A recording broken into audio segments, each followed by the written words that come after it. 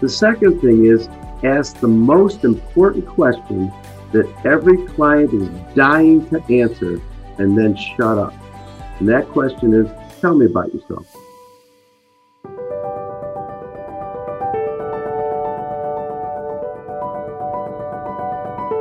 Hello and welcome to Million Dollar Monday. I'm your host, Greg Mazzillo, bringing you real successful people with real useful advice for people with big dreams. I understand big dreams. I turned an investment of $200 and a lot of great advice from some really successful people into my big dream, Proforma, that today is a $500 million company.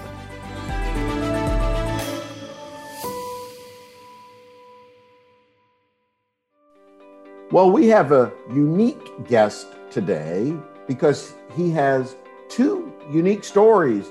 One story is how he's built his own very successful business.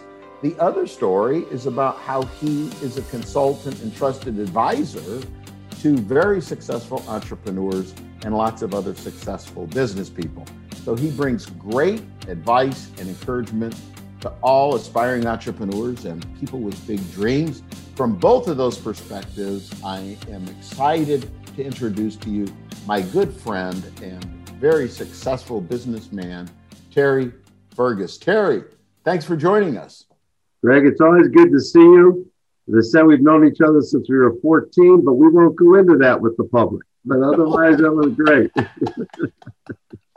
Oh, goodness. It's all good, Terry. So let's start at the beginning. And yes, I have known you for a long time, but share with everybody kind of your growing up story. You know, what were those things that gave you your work ethic? What were those experiences in life from your parents or your education that gave you the desire to own your own business? Let's start there, your background.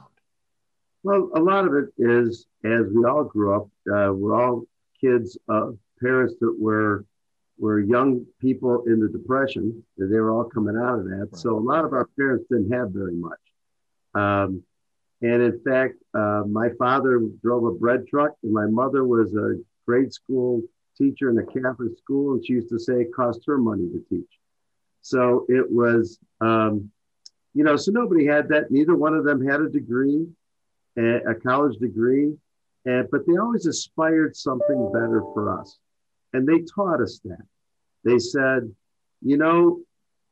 work hard, keep the character about you, and you'll get whatever level of success you can do. My father used to always say, and also keep your eyes wide open. And that's what happened. So from there, as you and I met in high school, a wonderful, wonderful place, St. Ignatius High School in Cleveland, where I ended up only coaching football there for 25 years, along with everything else. But we learned a lot from the people around us. It was a mixture of kids from all over the place, and also some great fine teachers that really encouraged me to go on to college, on to becoming an accountant, and then on to the rest of my career. So it was a lot of people that took a kid who probably they could have kicked in the corner and said, I don't know, there's something about him we like. So let's push him along. And as my father said, keep your eyes wide open. And I did, and I listened. Yeah, I like that. Keep your eyes wide open. I also think, I say, and I think this is what he might have meant, and to some degree was, be aware of opportunities that surround you, right? And I talk about keeping your antennas up, because some people seem to go through life either not with their antennas up or not with their eyes wide open, and seem to miss great opportunities that come their way, and yet they sort of miss them. So tell me a little bit about your education that led up to eventually, I think that you worked for one of the big eight at the time. There was 8 of them. Yeah. You and I share that in common, although you lasted a lot longer than I did at Haskins and Sells. But anyhow, so talk a little bit about your education, the beginning of your career, and then how that turned into starting your own business. Well, some of that really started, I started out at John Carroll University in accounting. Right. I didn't finish. After a little over 3 years, I just literally ran out of money. I was working full time, the whole bit. And I said, you know what? I just can't finish it. So I was working at a Stop and Shop food chain, Rigo's, that you would remember from Cleveland, local chain. There was a family owned. I was working there, but I had taken a couple tax classes. So I started doing the guys in the back rooms taxes for $20 a tax return, all by hand. Then there was no internet. And I kept going. I finally got married. And she finally said, why don't you finish your degree? So it was almost 6 years later that I went back. And because she said, you're really not doing anything. You're working at a grocery store. Come on, you can do more than this. My wife was a big inspiration. And so she worked double shifts. I quit. We had one child and the second on the way. We moved in with my mother-in-law, who was a very wonderful individual.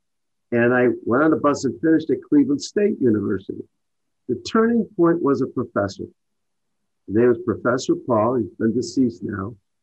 But actually what he did was he came to me right before I was going to graduate, and he said, you know, there's the accounting Beta Alpha Psi dinner. He said, I want you to go to it. I want you to sit at this one table. I said, Professor Paul, you forget who you're talking to. I'm not Beta Alpha Psi. That's a smart kid. And he goes, just go. Well, I found out years later that he had actually been with Pete Marwick Mitchell, which turned into KPMG. Right. Earlier, I did not know that. And he had told these guys, don't look at his resume. Don't look at his grades. Just listen to him talk. So I go to this thing. The guys at KPMG gave me an interview and hired me. And I kept pinching myself, wondering, wait a minute, did you pick the wrong guy? I'm not Ivy League, the whole bit. And so I started up the ladder. And I did say one time, I hope I don't insult anybody on this thing, but when I did the normal interview, and I said to the partner in charge, how can I get your seat someday? And he knew, I didn't know at the time, you don't realize, son, I'm doing you a favor. He didn't say that. He said to a favor, an old friend of mine.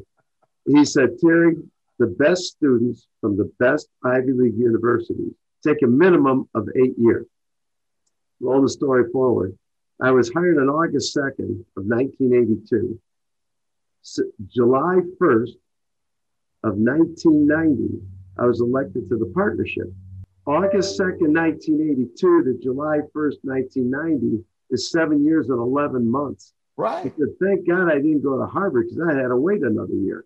Of course, they all said, now we remember why we should have never hired you. There you go. But they said that, I said, well, what was the reason? They said, because you could surround yourself with really good kids.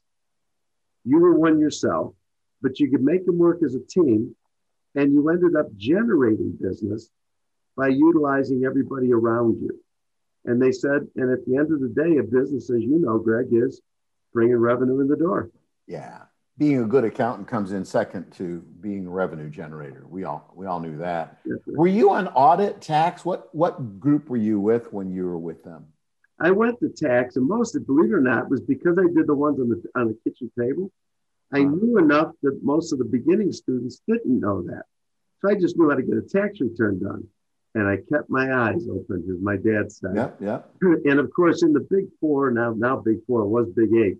Right. As you know, the training was incredible. And I think after a couple of years, I had the equivalency of a master's in tax just by what they trained you in the training sessions they went you to.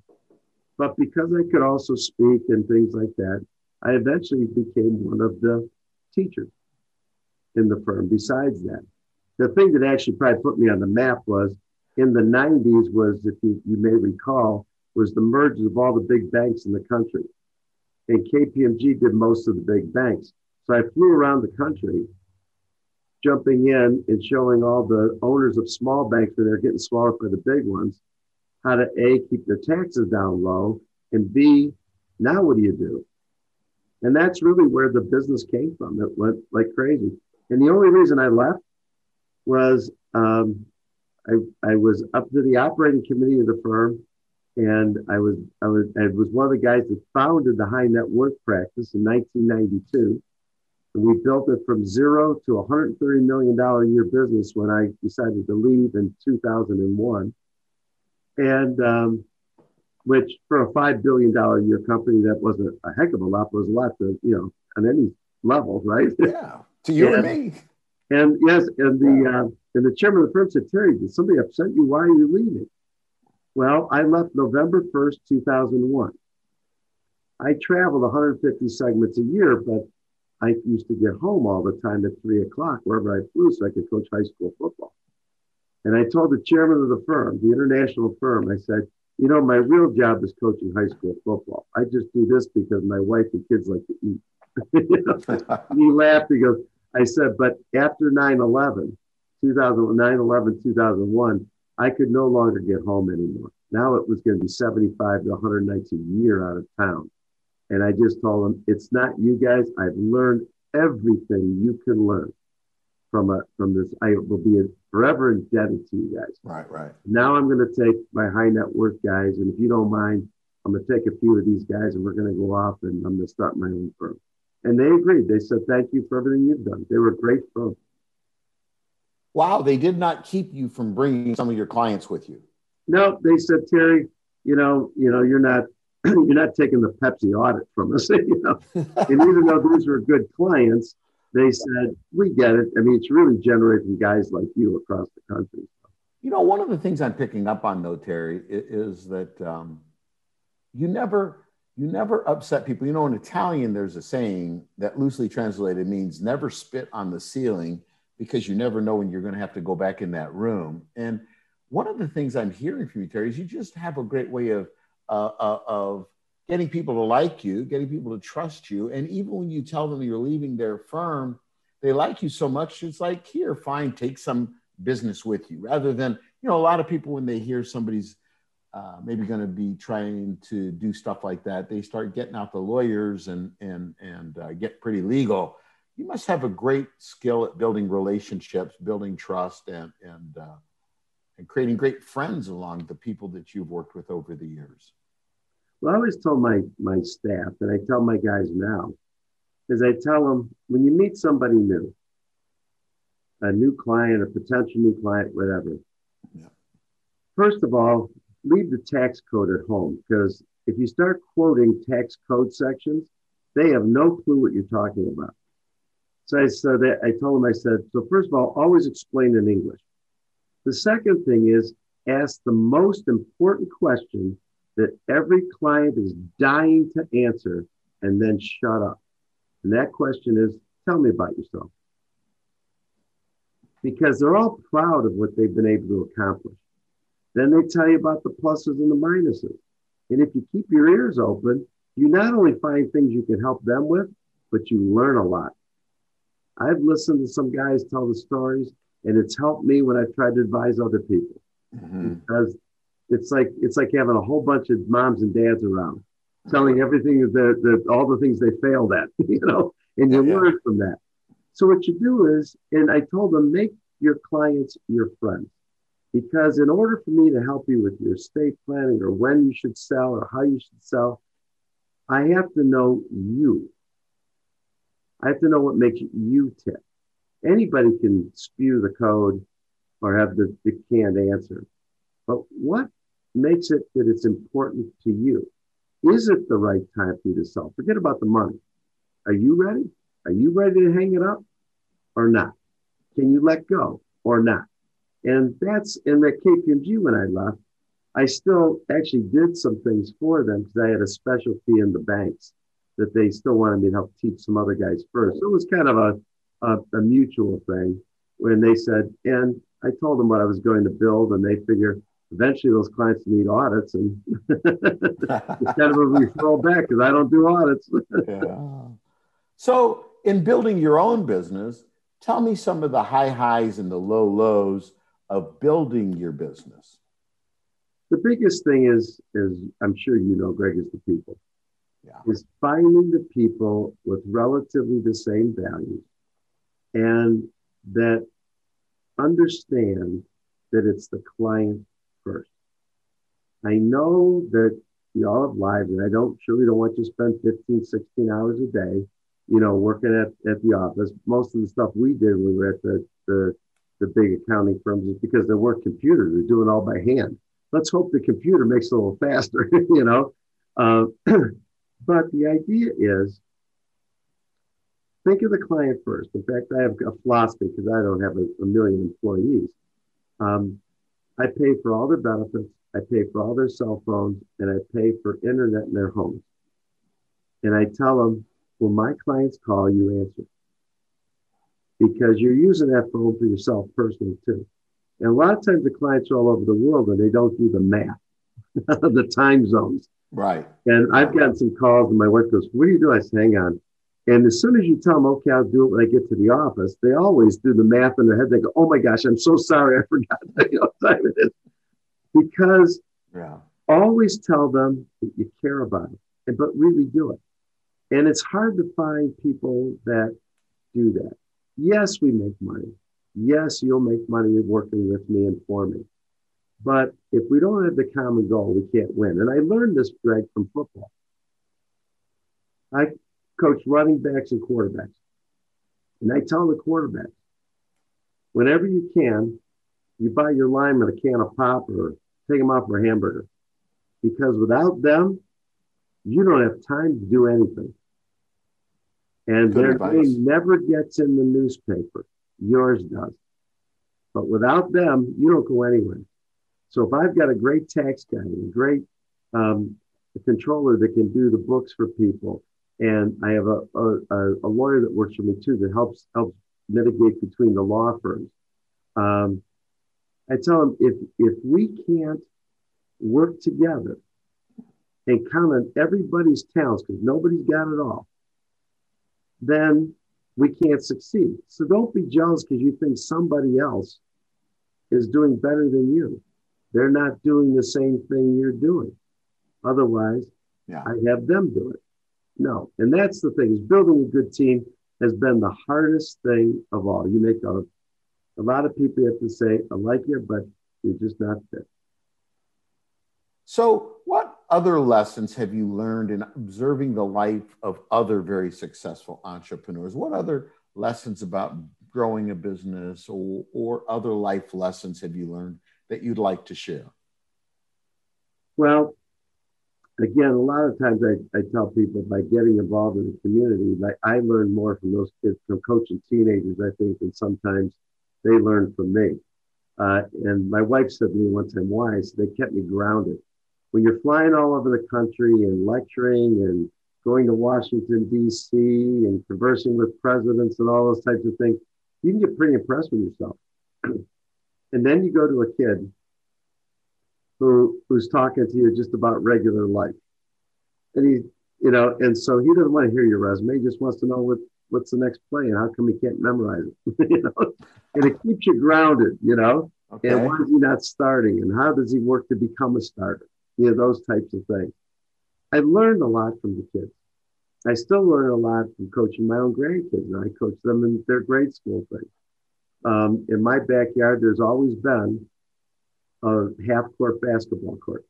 And sometimes in the wintertime, they have to shovel the snow off of it to play. But there was always a community place where anybody could come. And so I tell them, when I say get involved, it's just talking to somebody sometimes. It's not necessarily, paying for their education or doing anything like this.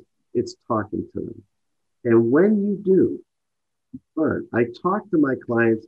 I listen to their lives and I learn from their lives. I didn't wait for them to end so I could spew what I knew. I walked in the room because they figured I knew what I knew. Okay, So now they're telling me about them. And I would ask them questions. Well, how did you get your first loan? Like the older guys right out of depression. How did you do that? And they said it wasn't easy. We had to get some very colorful loans, as you can imagine at the time. We're all from but they talked about their failures, and you learn from listening. And I tell everybody in my office, learn from listening. Terry, you've built a successful business. You work with very successful business owners and other successful people. You've built a wonderful life, a wonderful legacy. Let me ask you this, Terry. What big dreams do you have left for the rest of your life? Well, as you can imagine, I have a couple of kids who've started their own businesses. Ah, okay. And, one acquired a small little marble granite company. She acquired it in January of 2020, excuse me, right before the pandemic, and she panicked. But then she soon found out that everybody was redoing their houses. And so it actually came out okay for her. She was able to weather the storm. But one of the things I told them, one of the things we talk about with young businesses, sometimes you got to take that step back before you take that step forward, because you have to make sure you've built a good foundation. And you and I know that from even when you start to build it bigger, is if you didn't have that good foundation, you can't build it bigger because it'll all collapse. House of cards. So I want to help them with that. I'll probably torture children for the rest of my life coaching them on a basketball court. My wife always says, in this day and age, please don't use that line. I said, okay, I got it. But I said, because